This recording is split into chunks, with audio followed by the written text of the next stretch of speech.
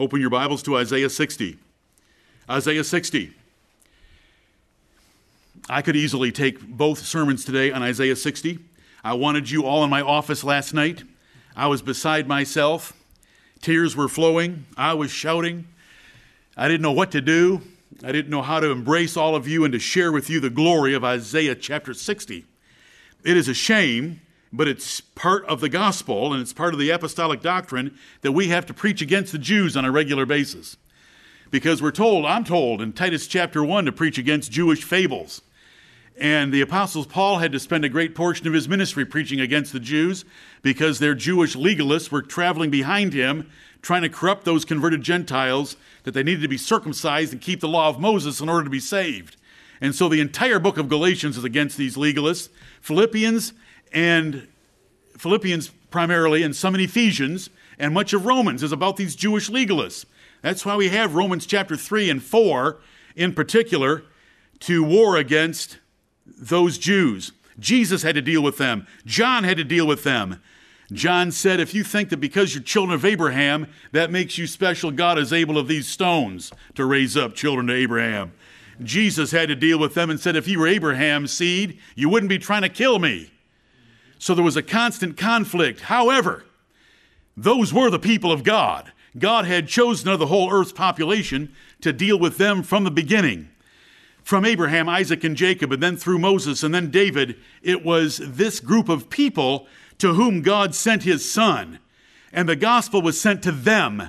They were taught by the Spirit. They were taught personally by the Lord Jesus Christ. And then they went forth and taught our ancestors, our Gentile ancestors, the truth of the gospel. So, today's going to be a little different in that sense. Instead of preaching against the Jews, which still needs to be done, I still hate Zionism as much as I ever did, but I want us to rejoice in the Jewish church because without doing so, you won't understand or appreciate Isaiah 60, 61, and 62. These three chapters are about the Jewish church. Isaiah chapter 60, God would bless Israel with great light and glory through Messiah, the gospel of Messiah, and Gentiles converting to them. The Gentiles would explode that church in numbers. So the one would become 1,000, and just a small one and a little one, because it wasn't much when it started, but the Church of Jesus Christ did grow greatly. I have a great torment of mind right now, knowing what to say to you in the minutes that I'm going to take for this chapter. I can tell you that if you want a more thorough review of each of these verses and a more thorough foundation before you enter them, it will be in the outline. The outline is prepared, and I will commit to you that in the next 24 hours it'll be posted to the website so that you can see what maybe you were looking for that you didn't get, because I want to get through these 22 verses. But I need to start with some preparatory material. The last chapter, chapter 59, ended with a short, 2-verse, but passionate and powerful covenant commitment of Jehovah to the Jews. And that is, he was committing his spirit and he was committing his word. And you never want to forget those two things. We need those two things. His Holy Spirit and his inspired word. The one without the other is not very much good. But together, they change nations. Together they change people. Together they build churches. And we want both of them. And that's how chapter 59 left us. This chapter begins with a glorious description of the reign of Messiah and the prosperity under his reign. When I use the word Messiah, I mean Christ. Messiah is the anointed one of God. Christ is the anointed one of God. Messiah equals Christos equals Christ. John chapter 1 and John chapter 4 tell us that the Messiah equals Christ. Don't be confused when I use that word. Now, I am going to read a number of points from my outline to you because there are some of you that want a foundation for interpreting the Bible. And I'm going to give you my foundation. I'm going to give you the reasons why and how I'm going to approach these 22 verses. So here we go. I'm not going to explanify them. I'm just going to give them to you because I want to get into the verses. Here's how we've got to look at these kind of chapters in Isaiah. The recovery from Babylon was quite important. And it is seen first with Messiah in the distance.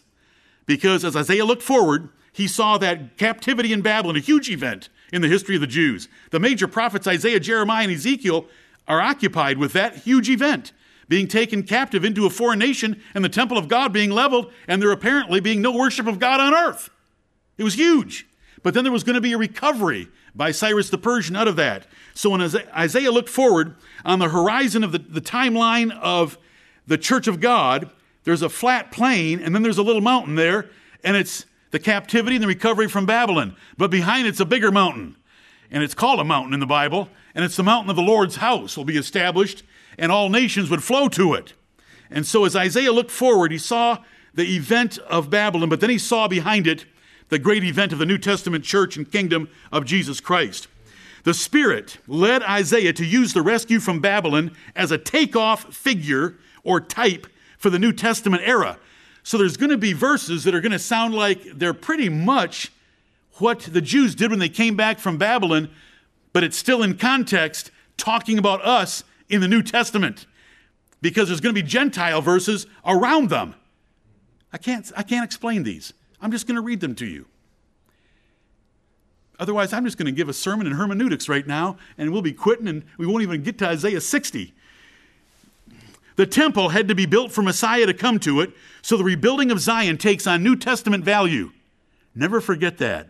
That temple had to be built for one particular reason, for Jesus Christ to arrive at it, which you can learn from Haggai chapter 2 and other places. Some verses may include the return from Babylon, but those 400 years were difficult, not glorious. Those 400 years from Zerubbabel to John the Baptist were not glorious. There's Antiochus IV, Antiochus Epiphanes in there. There's Herod the Great in there, killing all the babies. I mean, there's a mess in there. There's abominations. Am I explaining again? I'm serious. I got to quit. We won't get anywhere. This is in the outline. This is the foundation necessary to be able to read Isaiah 60 with understanding. I'm giving it to you right now.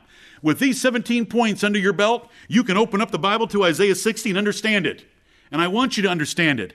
I'm supposed to read in the Word of God distinctly and give the sense and cause you to understand the reading and to help you to be able to go search the Scriptures to see if these things are so. So I put everything I say in writing. Here it is. I'm continuing to read. His language and terminology, that is Isaiah's, were for his direct and immediate audience in Israel about 600 BC. Prophetic similitudes, which are metaphors, word pictures, abound, as Isaiah used inspired word pictures to show the glory of the New Testament era.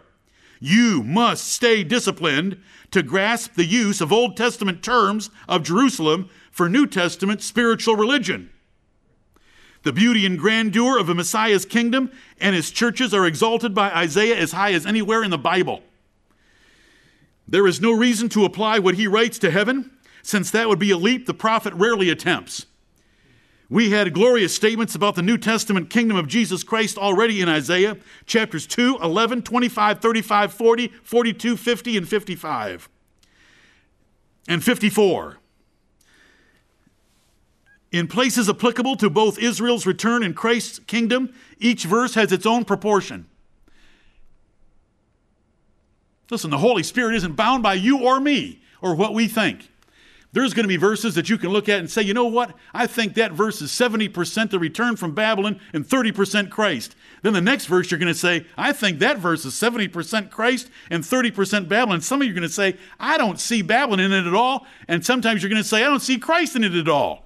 But context is going to force us to see Christ in it. Because the real glory, the whole purpose for Israel was to point to Christ. All the genealogies in the Bible, you know the most boring chapters in the whole Bible? They all have one purpose, Christ. Amen. They all point to Christ. I'm explaining again, and I'm not being funny. I'm terrified by what's in front of me.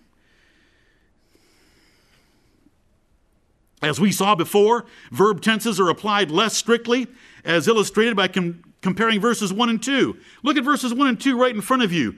The light has come. That means it's there.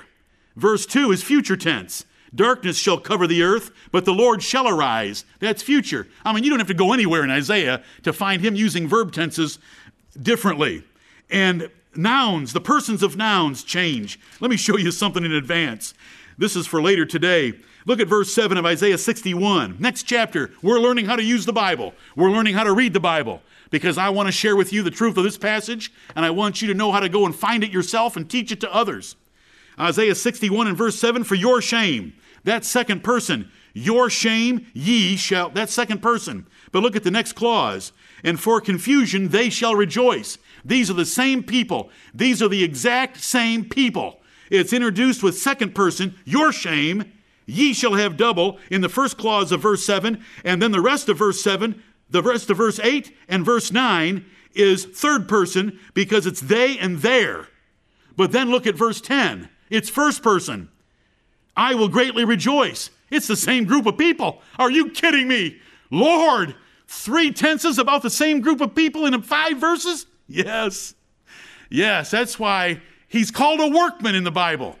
And so those men of God that get up in the pulpit and preach the word of God and have rightly divided the scriptures, they're approved of God because they're workmen. And it takes study. And we'll get to that later today, the Lord willing. But there's 3 persons in 5 verses. I love it. I love it. I love every word of God. Verse 7 should tie you in knots. I got to get back to my introduction. Brethren, yes, I'm a little looser today. I wasn't as loose last Sunday, and I'm sorry. For any detraction that my lack of looseness last Sunday hurt you and hindered the word of God, I'm sorry. I wanted you all in my office last night, and I am wound tighter than the drum right now, but I've got to cover these points. I hope that you've heard them so far and that you can hear them generally and say, yep, I agree with all those points. You mean you keep all those together? Absolutely. You have to. You have to. You have to keep reminding yourself of these rules. That's why they're at the top of this outline. It's 12 pages long, but they're at the top because you need them in place to understand the passage. The several mentions of the Gentiles throughout the passage require an emphasis on the New Testament era because Gentiles did not get involved in this church in numbers until the New Testament work of our brother Paul. As with parables, the interpretation needs to emphasize the lesson over the individual words. You know, there's the parable of the Good Samaritan. And don't go into that Good Samaritan and try to figure out what the oil is and what the wine is and the 2 pence. You know, there's preachers that are pretty good at telling you that's the Old and New Testament. The 2 pence that he gave the innkeeper. The innkeeper isn't a church. There's nothing about the church in Luke chapter 10. But it's the parable of the Good Samaritan. It's a lesson. The whole parable. All the details are worthless in comparison to the lesson. Who is my neighbor? It's somebody that you culturally hate that happens to be in your way by the providence of God that you are able to help. That's who your neighbor. Because the lawyer was trying to excuse himself, as lawyers always do, by playing with words. Jesus said, thou shalt love thy neighbor as thyself. He said, who is my neighbor? And so there's a lesson there, and the lesson is those that you culturally hate, or those where there's a cultural division or antagonism, and the Lord puts one of them in your path, leap to it. That's loving your neighbor, because it's more than your friends. And so when we come into Isaiah 60, we want to see the lesson. We want to see the direction, the theme that the Lord is giving us, not worry about individual words, because it's very comparable in prophetic language because of the extent of their similitudes, their metaphors, their similes, their word pictures. Either extreme, if we're too literal or we spiritualize in an undisciplined way, is easier to do. It's easier to preach that way, and they're both dangerous. The workman needs to earn his captain's approval by laboriously studying to rightly divide the word of truth. Now we get to go to Isaiah 60. But if you remember those things, and they're written down for you, those rules bear on how we now look at this passage of Scripture. The first 2 verses. Isaiah 60, verse 1. Arise, shine, for thy light is come, and the glory of the Lord is risen upon thee. For, behold, the darkness shall cover the earth, and gross darkness the people. But the Lord shall arise upon thee, and his glory shall be seen upon thee. And so we open this chapter, and we open this 3-chapter section of Isaiah with 2 imperative verbs telling the Jewish church to do something. Arise. You are no longer the ashamed, confused church. We will get to those words in this passage. You are no longer the ashamed, confused church that has been deserted by your God and had to spend 70 years captive in Babylon. You will no longer be the obscure nation from Zerubbabel to John the Baptist without a king.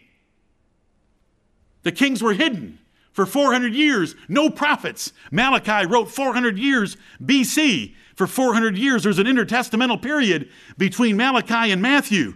And that was obscure for them, and they were pitiful in the earth. And the Seleucids and the Ptolemies from Syria and Egypt, respectively, battered them. Then Herod the Great was an appointee of the Roman government, and he was their king, and he was an Edomite. Oh, that was terrible for them. They were ashamed and confused.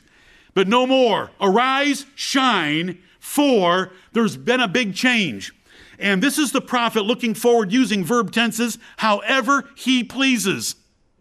Because this didn't happen until Jesus came. But he uses present tense, then he uses future tense. But we know because we live on this side of the cross. And I thank God that he made me a prophet. He made me a preacher of the New Testament on this side of the cross rather than a prophet on the other side of the cross with all the obscurity of that language. The Bible tells us in all honesty in 1 Peter 1, 10 through 12, that those poor Old Testament prophets didn't really know what or what time or what manner of events they were even writing about. But we know, because we're on this side and we get to put on the spectacles of the New Testament and read the Old Testament and rejoice. And I want you to rejoice in the Jewish church because it was the Jewish church that was to arise and shine because the light had come. For thy light is come. That's the light of God and the Lord Jesus Christ. Jesus is the light of the world. He was light when he was in this world. He shined in light and the darkness comprehended it not. We know that this is the Lord Jesus Christ, but the emphasis is on the church. Arise, shine, for thy light. Notice it doesn't say, arise, shine, for the light is come. Arise, shine, for the glory of the Lord is risen. No. Watch this. Are you ready? I wrote you last night, and I tried to help you. If you'd have been in my office, I would have helped you. Watch this. We're going to look for those second-person pronouns. Arise, shine, for thy light is come, and the glory of the Lord is risen upon thee. For behold, the darkness shall cover the earth, and gross darkness the people, but the Lord shall arise upon thee, and his glory shall be seen upon thee, and the Gentiles shall come to Christ. No. And the Gentiles shall come to the light. No. And the Gentiles shall come to thy light. And kings to the brightness of thy rising. Christ rising, thy rising. Oh, brethren. Oh, I wish there were some Jewish brethren right here from the Jerusalem church, because I don't care about self-isolation and social separation. I'd hug them and crush their lung and rib cage. Oh, we got the gospel truth from them. Look at verse 4. Lift up thine eyes round about and see. All they gather themselves together, they come to Christ. No, they come to thee. Thy sons shall come from far, and thy daughters shall be nursed at thy side. Then thou shalt see and flow together, and thine heart shall fear and be enlarged, because the abundance of the sea shall be converted unto thee. The forces of the Gentiles shall come unto thee. The multitude of camels shall cover thee. The dromedaries of Midian and Ephah, all they from Sheba shall come. They shall bring gold and incense, and they shall show forth the praises of the Lord. All the flocks of Kedar shall be gathered together unto thee. The rams of Nebaioth shall minister unto thee. They shall come up with acceptance on mine altar, and I will glorify the house of my glory. Amen and amen. That saved me some time. I won't have to read that again. I read distinctly, but a little fast, because I'm a little energized. But did you notice all that? It did not say the Gentiles are going to come to Christ. It didn't say the Gentiles are going to come to the altar. It didn't say the Gentiles are going to fall victim to the Great Commission. It said the Gentiles were going to come to the Jewish church because the Jewish church was given Jesus Christ. And Jesus Christ gave the Jewish church the apostles and the prophets and the evangelists. And the Gentiles get, pastors and teachers. But what do they have to preach? What the apostles and prophets wrote down for them. It's beautiful, brethren. We got to pick up the pace. Just look, I just want to show you that Isaiah 60, 61, and 62 are telling Israel that their 1,500-year purpose is about to be realized in the building of that second temple, the Lord Jesus Christ coming to it. All you've got to do, really, do you want a commentary on Isaiah 60, 61, and 62? Really? I'm going to give you one. It's in the Bible. It is the testimonies of Zacharias, Elizabeth, Mary, Simeon, and Anna. Go read them. It'll blow your mind after you've read these 3 chapters. They knew exactly what was happening. They knew that the promise made to Abraham, Isaac, and Jacob and their fathers was being fulfilled right in front of them. Simeon was able to hold that baby and said, now mine eyes have seen thy salvation. That salvation that was going to clothe Israel, that salvation that God was going to bring through that nation was right in his hands. And he said, Lord, now let thy servant die. Listen, I don't have any more reason to live because I have seen thy Son. I have seen thy Christ. Honestly, if you want to get lit up, go read the Bible commenting on itself. Inspired commentary. Zacharias, Elizabeth, Mary, Simeon, Anna.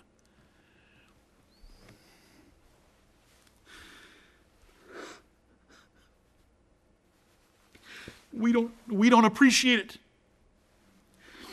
They lived in such obscurity and shame. God chose the smallest nation on earth. He had to chase them at times. He had to let other nations have the better of them, the best of them, the better of them.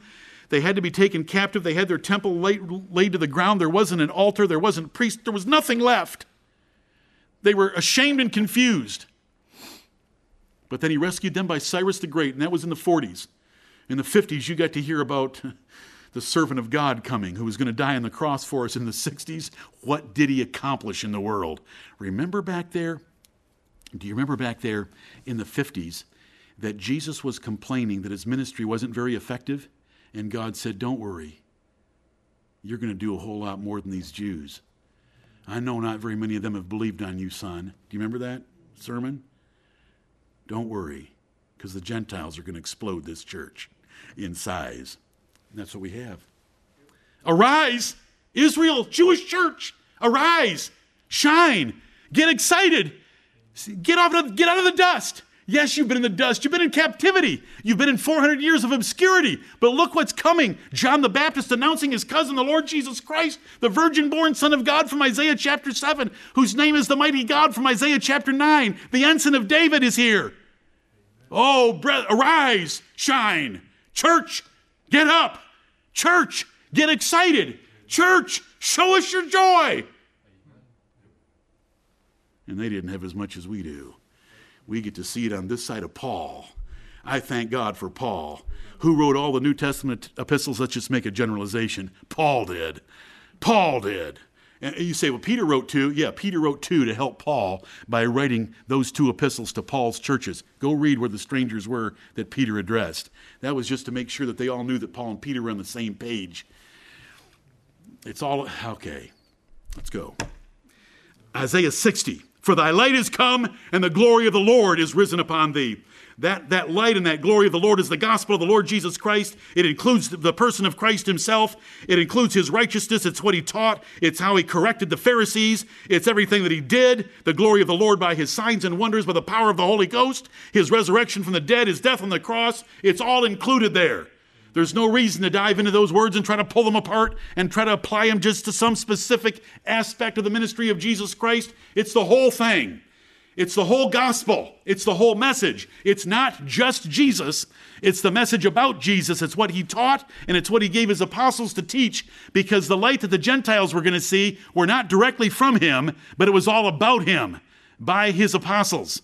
And they would see it. Verse 2, for behold, the darkness shall cover the earth. Men have been ignorant from the beginning, totally ignorant. And gross darkness, complete and comprehensive darkness, the people. But the Lord shall arise upon thee, and his glory shall be seen upon thee.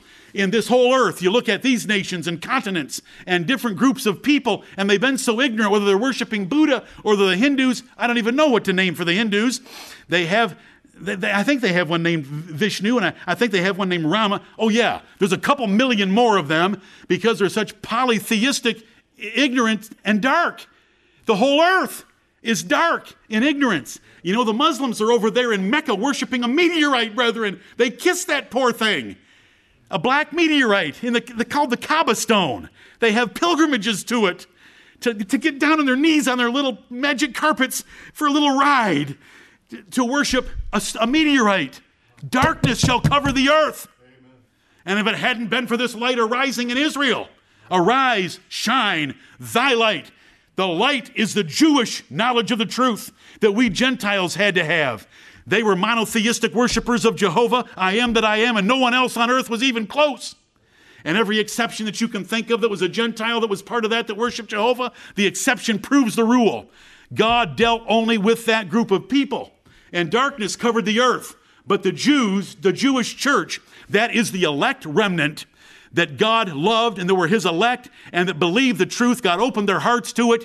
They loved the Lord Jesus Christ. They believed on him. They repented of their sins. They were baptized by John the Baptist or Jesus' apostles. They are the ones I'm talking about when I say the Jewish church. I do not mean the reprobates that God tore out of this earth through Jesus Christ and the armies of Titus in 70 AD. I'm talking about that elect remnant that were made up of apostles and the common people that gladly heard Jesus and that followed him. Those women that followed him, they followed him up toward Calvary. That was the church. And out of that church, there was only 120 souls when they started in Acts chapter 1. But by Acts chapter 2, at noon, they were 3,120. And by the end of that day, they were 13,120 by the end of the day of Pentecost. You say, how do you get that number? 5,000 men were converted that afternoon. And it just says men. Let's add in a few women and children, so we can get ourselves up to 10,000. Is that fair enough? 10,000 plus 3,000 plus 120 in one day. Thy light is come, and the glory of the Lord is risen upon thee. They were full of the Holy Ghost, and Peter was able to preach a sermon that's magnificent. Magnificent. As he draws conclusions, therefore, in verse 33, verse 36, as he pulls together scriptures that glorify the Lord Jesus Christ. You better be thankful for that, church. We hate Jewish fables as much as we ever did. I haven't changed one whit. But I have changed this way. I haven't appreciated the Jewish church as much as I do right now, and as much as I did in the last couple of days, and as much as I did last night, as the Lord just buried me in it. Buried me in it. I was just thinking of verse after verse after verse. Brethren, we have been grafted in to the holy root and fatness of a tree. We are wild, ugly, Gentile branches, and we have been grafted into a tree that Romans chapter 11 describes as holy, and the root and the fatness. That is God's church. And it existed for 1,500 years before any of us were converted. And so we want to thank the Lord for that, because that's what Isaiah 61 and 2 are about. That's why all the emphasis here, because once you get it in your head to look at this properly, it flows easily. So we come to the next lesson, verses 3 through 8. The Gentiles to be converted and to bring gifts to this church. They're going to love the church just like I do this morning. They did. Listen, brethren, I'm getting ahead of myself, and I don't care. You're going to understand this chapter when I'm done, I hope. In Acts chapter 11, a prophet named Agabus arrived in Antioch of Syria, 300 miles north of Jerusalem. And he said that the Lord had told him there was going to be a great dearth throughout the whole earth. Well, what does a church of Gentiles do when they hear that there's going to be a great dearth throughout the whole world? All they can think of is, we can't let our Jewish brethren get hungry. So they took a collection and sent that down 300 miles away. Why didn't they care about the orphans, the widows, and the strangers in their city? Because they cared about that Jewish church.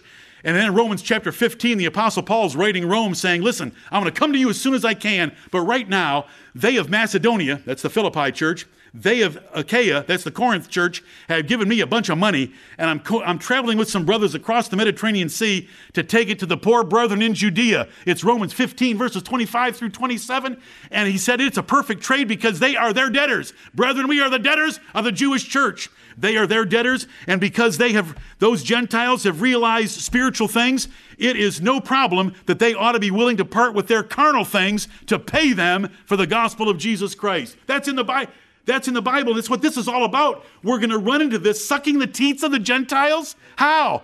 Getting the riches of the Gentiles? Because listen, when the offering basket was passed in Corinth, this is going to the poor brethren in Judea. They reached deep, both pockets. They pulled out both pocket secretaries and pulled out as much as they could for the poor saints in Judea.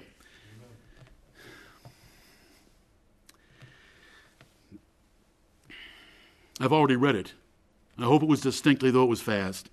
Verse 3, just look at it. The Gentiles shall come to thy light. It doesn't say the Gentiles shall come to the light. It doesn't say the Gentiles shall come to Messiah. It doesn't say the Gentiles shall come to God's servant. It says the Gentiles shall come to thy light.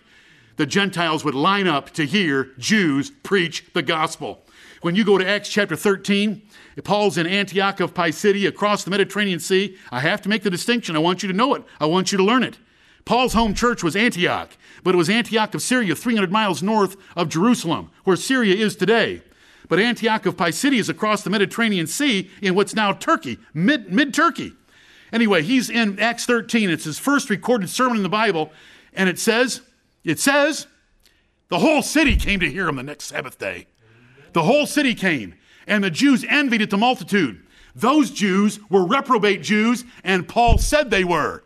Those reprobate or blinded Jews were very different from the Jews here, because the Jews here by prophecy would celebrate and rejoice the conversion of Gentiles, because it was such a great event that their little nation, their little church, their little religion had Gentiles lining up like it was pandemic panic buying at Costco to hear the apostles preach.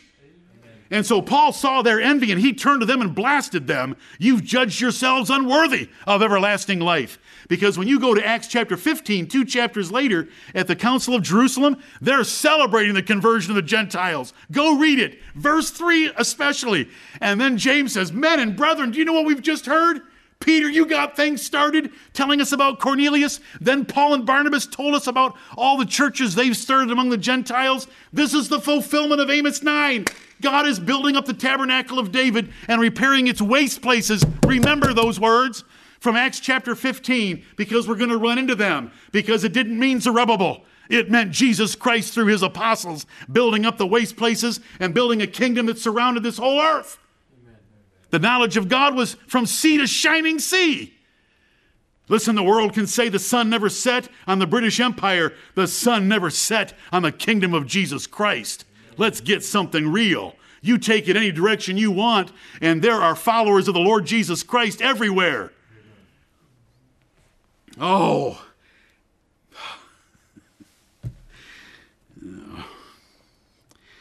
I know. I never took Pulpit Manor 101 or 404.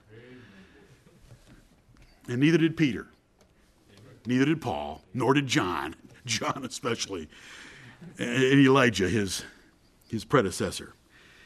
Forgive me. But I just want you to look now. I want you to look at these verses now, and I hope they just spring off the page at you. Verse 3, the Gentiles shall come to thy light, and kings to the brightness of thy rising.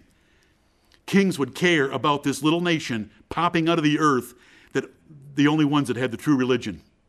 There's Agrippa sitting listening to Paul. Almost thou hast persuaded me to be a Christian.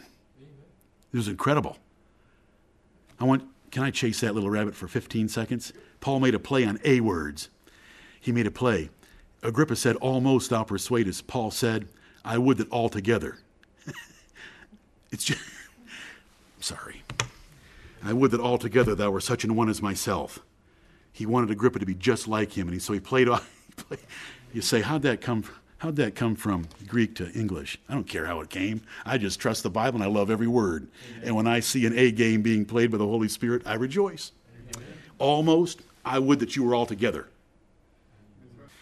Kings.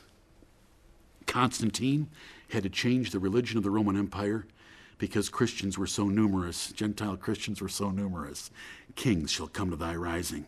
Yeah, I'll be baptized. Yeah, I'll admit Christ. Yeah, I won that last victory because a sign of a cross appeared in the sky, and this sign conquer. Yeah, it's all about Christ. You know, he wasn't a real believer, but who cares? They had to come to the rising. They had to admit that the religion of Jesus Christ was glorious. And it was changing the world. And the whole earth was seeing it, and nations were flowing to the Jewish church for a few years. Then God destroyed most of the Jews, and it became a primarily Gentile church. Maybe God will send us a true Jew. There's not too many of them in the world that loves Jesus Christ someday. Verse 4, speaking to the Jewish church, church, lift up thine eyes round about and see. Look, Thine eyes round about, look in every direction. They're coming from every direction. They're coming from the south. Here comes the Ethiopian eunuch. They're coming from the north, east, and west. They're coming from every direction. They want part of this religion. They want part of this faith. They want part of your light and part of your glory that God's given you. All they gather themselves together.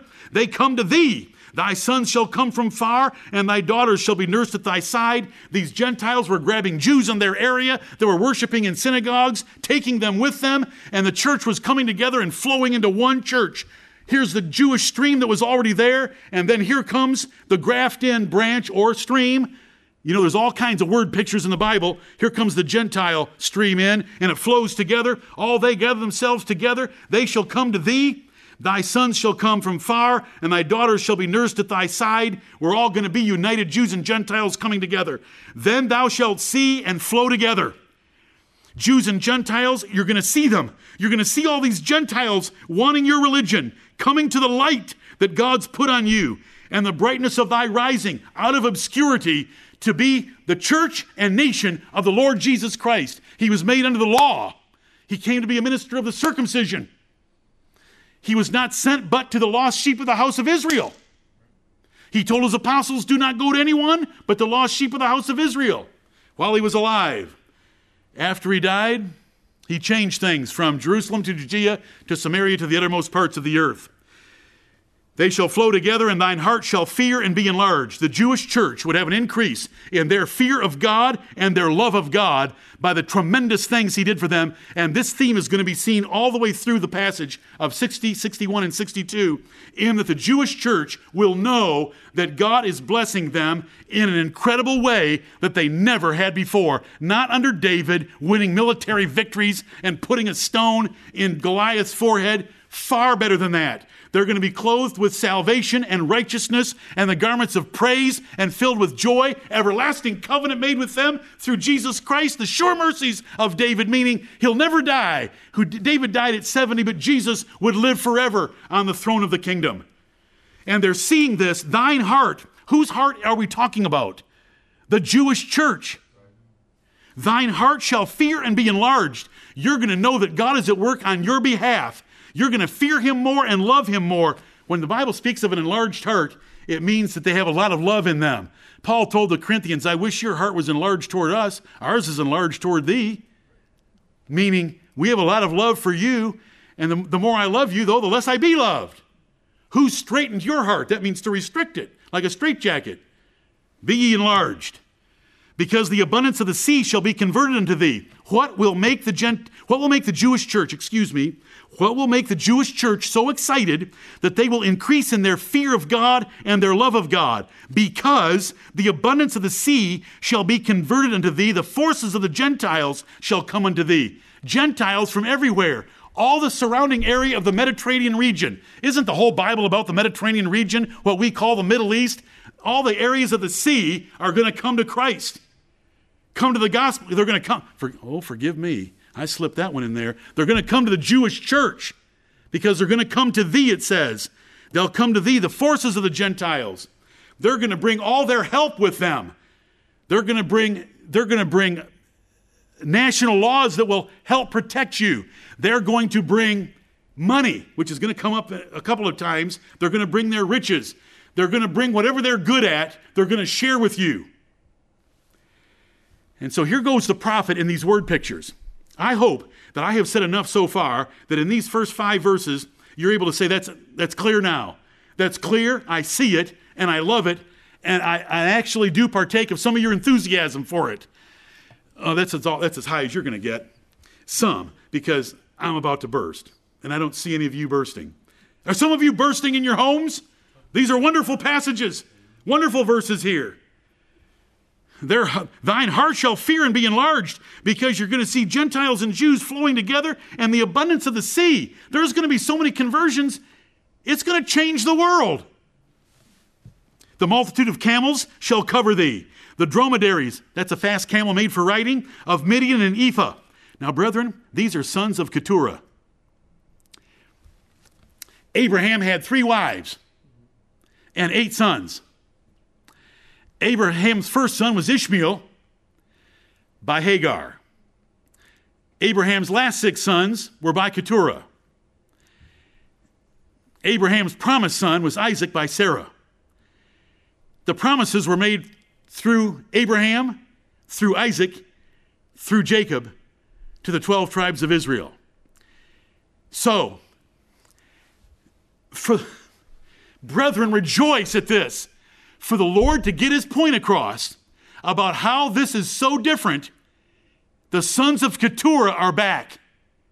They're lining up to hear the gospel preached by Jewish preachers. That is what verse 6, go look it up. Go look up who Midian and Ephah are. They're the sons of Keturah. The multitude of camels shall cover thee. The dromedaries of Midian and Ephah, all they from Sheba shall come. They shall bring gold and incense, and they shall show forth the praises of the Lord. They're going to come shouting. They're shouting happy because the gospel has arrived. They've been regenerated, and you've got the news to tell them to bring life and immortality to light through the gospel. The sons of Keturah. You know, Abraham gave them a vet each and sent them off to the east. He just gave them a little bit of goodies and sent them away because Isaac was his son.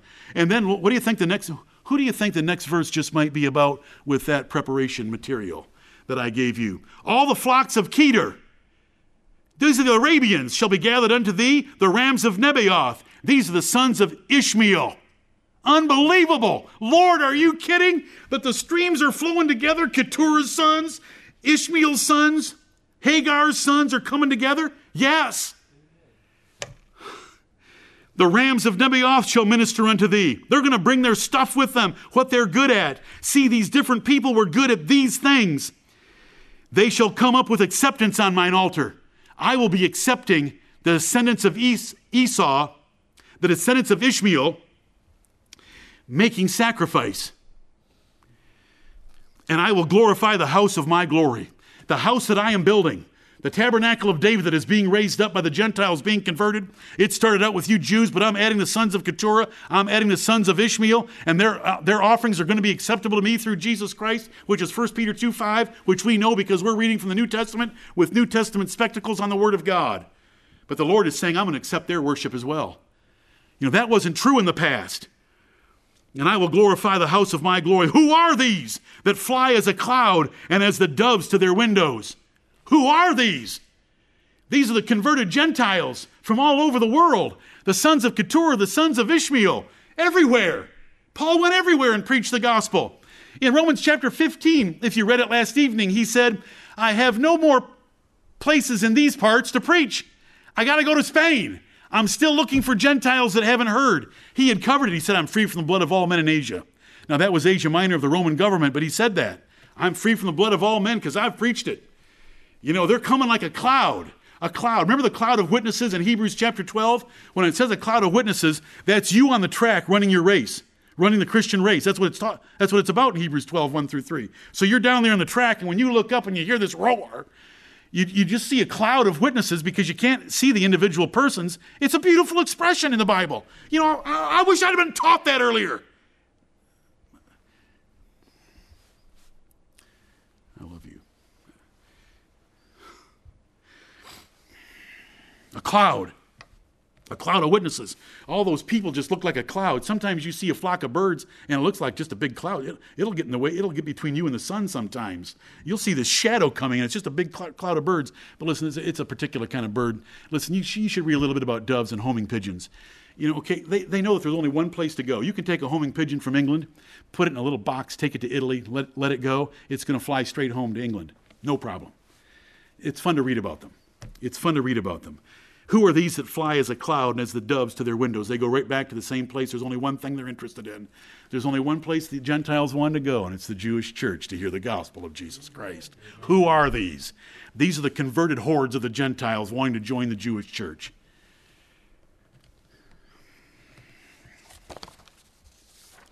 That gets us to verse 9. Verses 9 through 14. Let me read them to you. The Gentiles would serve the Jewish church. We've already had some of that in verses 6 and 7, but here's more. Surely the isles shall wait for me, and the ships of Tarshish first, to bring thy sons from far, their silver and their gold with them, unto the name of the Lord thy God, and to the Holy One of Israel, because he hath glorified thee. Still thee, the church. the Jewish church. And the sons of strangers shall build up thy walls, and their kings shall minister unto thee. For in my wrath I smote thee, but in my favor have I had mercy on thee. Therefore thy gates shall be open continually. They shall not be shut day nor night, that men may bring unto thee the forces of the Gentiles, and that their kings may be brought. For the nation and kingdom that will not serve thee shall perish. Yea, those nations shall be utterly wasted. The glory of Lebanon shall come unto thee, the fir tree, the pine tree, and the box together, to beautify the place of my sanctuary, and I will make the place of my feet glorious. The sons also of them that afflicted thee shall come bending unto thee, and all they that despise thee shall bow themselves down at the soles of thy feet, and they shall call thee the city of the Lord, the Zion of the Holy One of Israel.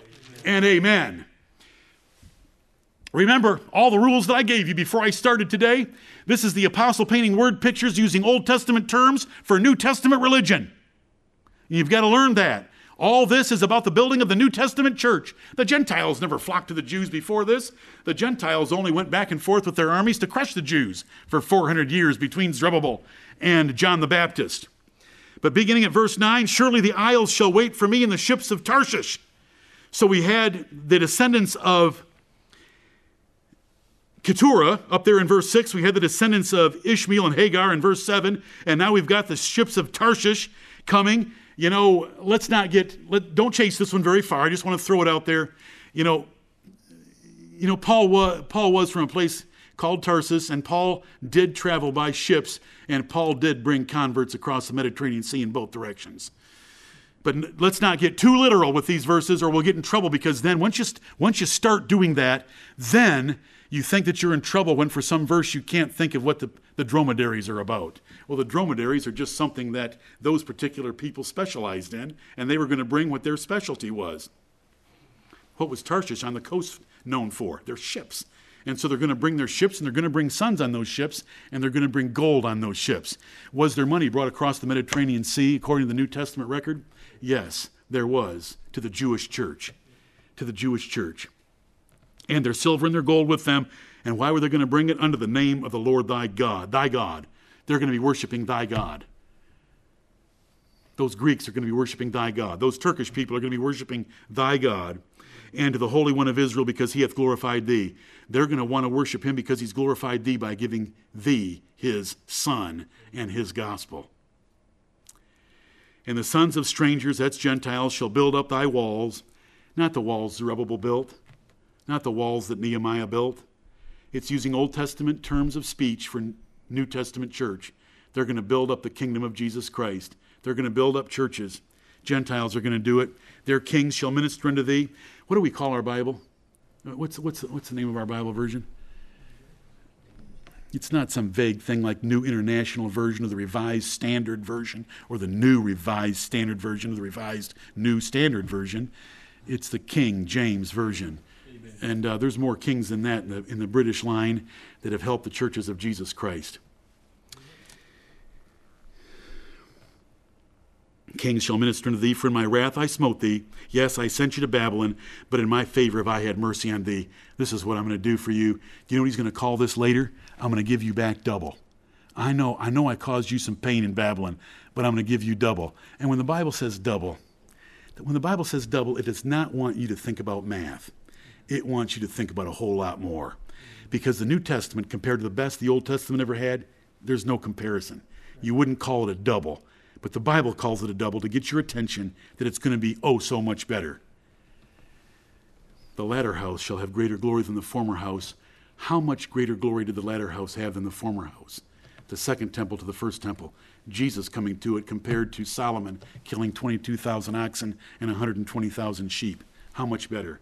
Twice? I think not. Amen. I trow not, as my Lord and Savior would say. I trow not. Now you should be able to read these verses and just rejoice in them. It's the building up of the New Testament church. Verse 11, therefore thy gates shall be open. Forgive me, that's twice now. Therefore thy gates shall be open continually. Now the city walls of Jerusalem between Zerubbabel and John the Baptist had their gates closed. That's what gates are for, to close them. They had enemies. You know, when we talk about the Maccabees, are we talking about the Maccabees because Israel was in a great period of peace and prosperity? Or do we talk about the Maccabees because they had to fight off the Grecians that were there under Antiochus Epiphanes? Yes, the latter part of that is true. They shall not be shut day nor night. This is talking about the church of Jesus Christ. The kingdom of God is open to all people of all nations, of all kinds of people, 24 hours a day. 24 hours a day. If someone wants to be baptized, they can be baptized at night or in the morning. We don't care when they want to be baptized. We'll take them. Gentiles can line up and be added to the church. So it's the gates of the kingdom of God. It's just that the church is willing to receive at all times. They shall not be shut day nor night. Why? That men may bring unto thee the forces of the Gentiles, and that their kings may be brought. So that from the Gentiles from bottom, the lower levels of society, to the upper levels can come and hear the truth of the gospel. For the nation and kingdom that will not serve thee shall perish. Yea, those nations shall be utterly wasted. And listen, I have in my notes a whole lot of material on this particular verse, but we have known and we have talked before from Proverbs chapter 8 and other places in the Bible. Blessed is that nation whose God is the Lord. Is that a true statement in the Bible? Blessed is that nation whose God is the Lord. Have we seen that fulfilled in American history? Yes, we have. Have we seen those who have set themselves against the God of the Bible and how that they do not have what we have? Absolutely. This verse tells us that. I was taught Jewish fables as a young man, and I was taught that America was great because America had befriended what they thought were biological Jews. Right. You know, until just a few years ago, there were more Jews in New York City than in Israel. I just want you to know that. It's very close. It's still close. But there were more Jews in New York City than there were in Israel, the whole nation. But anyway, we were supposed to love Israel. We were supposed to love the Jews. And because America did that, America sent F-16s to Israel to help them fight the antiquated equipment of the Egyptians and so forth in the Six-Day War in 1967, that America was great because we did that. But no. The seed of Abraham is Jesus Christ. And America is great because America has allowed free preaching on every corner of the Bible. And it allows Bible Christianity. It has in its past promoted Bible Christianity, and that is what made America great, the real seed of Abraham, right. The Lord Jesus Christ. And if ye be Christ, then are ye Abraham's seed. Where is that found in the Bible? It's found in Galatians chapter 3. To whom was Paul writing? The Gentiles of Turkey, northern Turkey, the seed of Abraham. And so when we look at verse 12, I just got to race over it. Brethren, there is such a difference made in the world because of the gospel. Because of the gospel. The nation and kingdom that will not serve thee shall perish. Yea, those nations shall be utterly wasted. If you make a measure of the nations of earth by their proportion of Christians, you can compare them to other nations and see the difference. The differences are all kinds. You say, where's the list of all the differences? Proverbs chapter 8. You say, what verses? The middle part of the chapter is about the differences that God makes in nations because of wisdom. Right. It's about verses 12 to 21. Proverbs chapter 8, about 12 to 21. It's exactly 12 to 21 now that I look at my notes. The sun never set on a particular empire. Did that empire have something to do with our Bible's name? Was that about one of the smallest nations on earth? That little piece of rock in the North Atlantic? It's pitiful looking. Ruled the world. India bowed at its feet. India. I got to get off the verse. All these are just descriptions of God's blessing of the Jewish church. Verse 13, the glory of Lebanon shall come unto thee. What was Lebanon known for? Its trees, its cedars. Cedars were its best tree, but they're going to bring the fir tree, the pine tree, and the box together to beautify the place of my sanctuary. They weren't going to bring literal trees. This isn't literal Lebanon with some man going out and cutting down a tree and hauling it to Jerusalem for the benefit of his family. This is just describing Gentiles of all kinds with what they were gifted to do to bring those gifts to the Jewish church and to help build up the kingdom of Jesus Christ. It started out as a Jewish church and then morphed into primarily a Gentile church.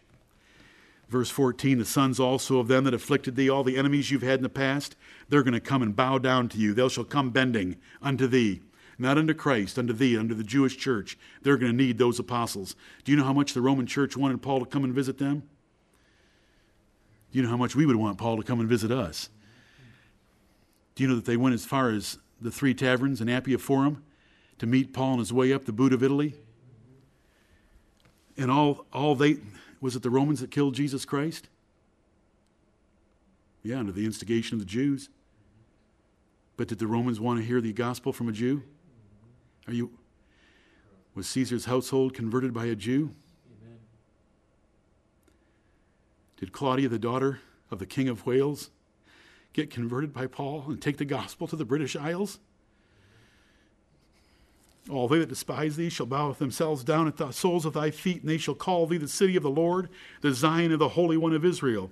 They understood Mount Zion, because this we're supposed to read this with the spectacles of the New Testament from Hebrews chapter 12, 22 through 24, where we are come unto Mount Zion, the city, the heavenly Jerusalem, the city of the great King, of the Lord Jesus Christ. The next lesson runs from verse 15 to verse 17. The prosperity of the church is going to be very great. Verse 15, whereas thou hast been forsaken and hated, I've turned myself on thee, I've hid myself from thee and turned my back on thee, so that no man went through thee. I will make thee an eternal excellency, a joy of many generations. Thou shalt also suck the milk of the Gentiles, and shalt suck the breast of kings. And thou shalt know that I, the Lord, am thy Savior and thy Redeemer, the mighty one of Jacob. For brass I will bring gold, and for iron I will bring silver, and for wood brass, and for stones iron. I will also make thy officers peace, and thine exactors righteousness. Verses 15 through 17 describe the prosperity of the church to be great as these Gentiles come in. Started out Jewish. Jesus came to it. Jesus preached to it. Jesus chose 12 apostles. And on the day of Pentecost, Jesus poured out the gift of the Holy Ghost that God had given him to the church. 13,120 members at the end of that day. And it continued to grow. And immediately there arose a persecution. Stephen was killed. Saul was keeping the garments. Saul of Tarsus was keeping garments. And they exploded out of Jerusalem because of that persecution. The Lord arranged it to send people out. So Philip goes out. What's Philip? Philip's a deacon. He's more than a deacon. He's full of the Holy Ghost, and he's an evangelist, and he goes to Samaria. You know what happens. It's Acts 8. He converts almost the whole city. Amen.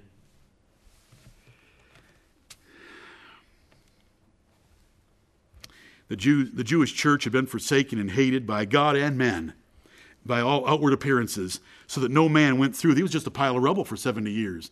You got to think Babylon, think Christ. Think Babylon, think the church. Pull them together, because that's what Isaiah's doing. He's been doing it to us for 60 chapters. This is the 60th. I will make thee an eternal excellency, a joy of many generations. Here we are. How many generations are we removed from the apostles? And here we are. Is it still a joy to us? I was beside myself last night. I've experienced exciting things in my life. There's nothing like this. I will make thee an eternal excellency. This is the last kingdom of God on earth.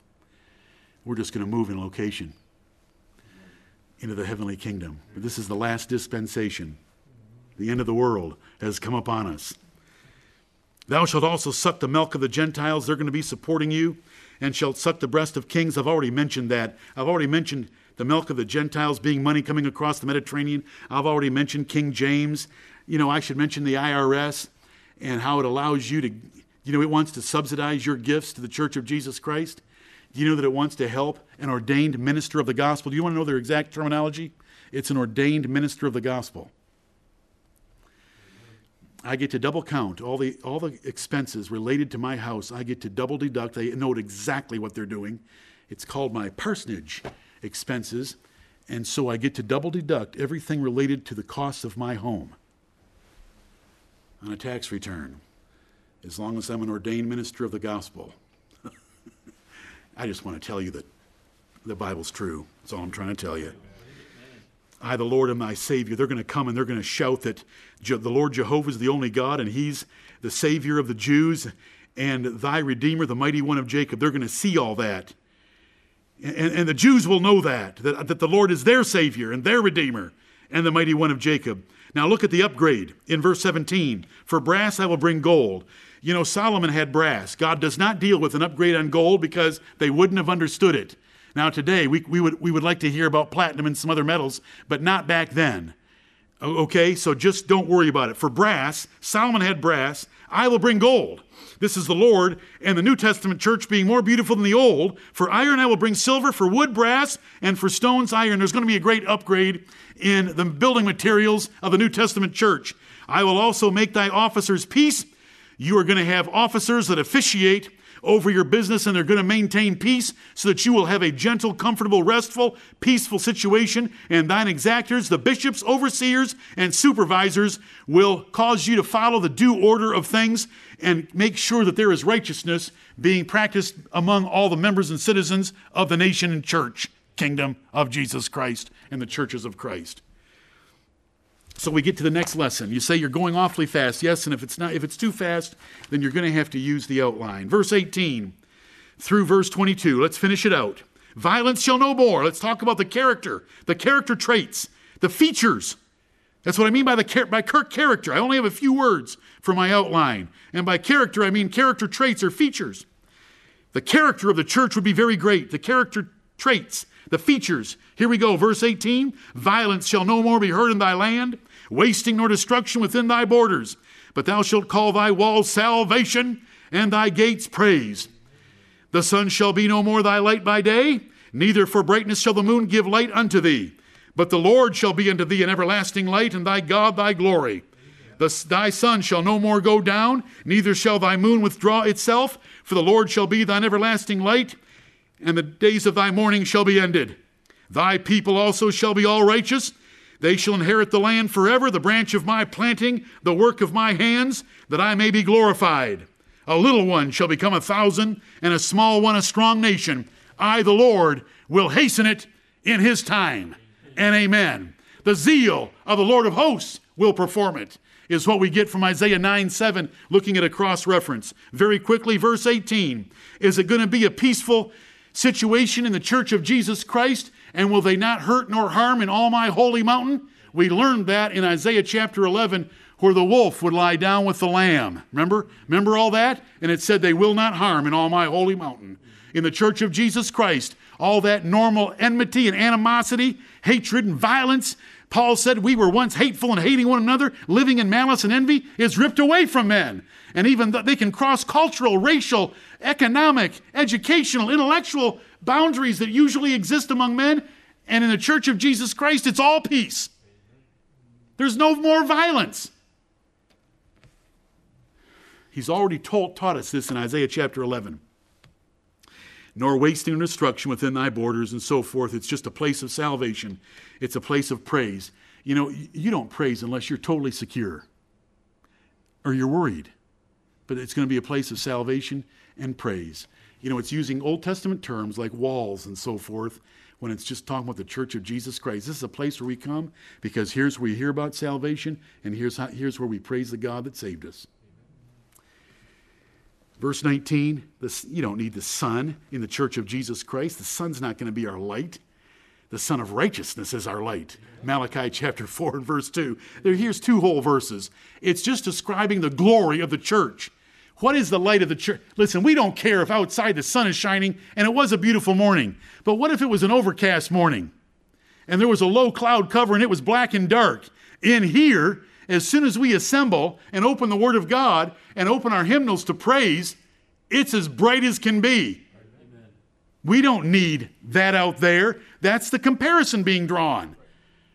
That the real light is the light of the gospel of Jesus Christ. Amen. It lights men up. It lights men's eyes. It enlightens their souls. It's the spirit of illumination that helps us. The days of thy mourning are going to end. You know, they were waiting for the redemption in Israel. They were mourning. Blessed are they that mourn. I mean, Jesus dealt with mourning directly as soon as he appeared on the scene because they were waiting for God to, they knew that there was a time prophecy running from Daniel chapter 9, and they were waiting for redemption. Simeon said, Lord, don't let me die. He knew that it was so that close. Don't let me die until I've seen. It's right here. Anna spoke of them that waited for redemption in Jerusalem because they were waiting for it. The days of thy mourning shall be ended because Jesus will appear. At the end of verse 19, the Lord shall be unto thee an everlasting light, and thy God thy glory. The light of our church is a spiritual light. Right. It's not personality, it's not programs, it's not anything, but the person of Jesus Christ and God his Father. Amen. It's the light of our church. Amen. It's the light of the kingdom of God. That's the light of our souls. Awake thou that sleepest and arise from the dead, and the sun will give you light. The Bible knows about the sun. The sun shines on the evil and the good. He makes no difference there. But awake thou that sleepest and arise from the dead, and Christ shall give thee, the church at Ephesus, light. Thy people also shall be all righteous. You say, but there's no church. Yeah, that's right. That's how the Bible uses words like this. It's going to be totally different from Israel. Do you want to know the numbers in Israel and then the numbers in the church? Let me share them with you. You've already learned it if you've been listening as we've preached our way through Isaiah.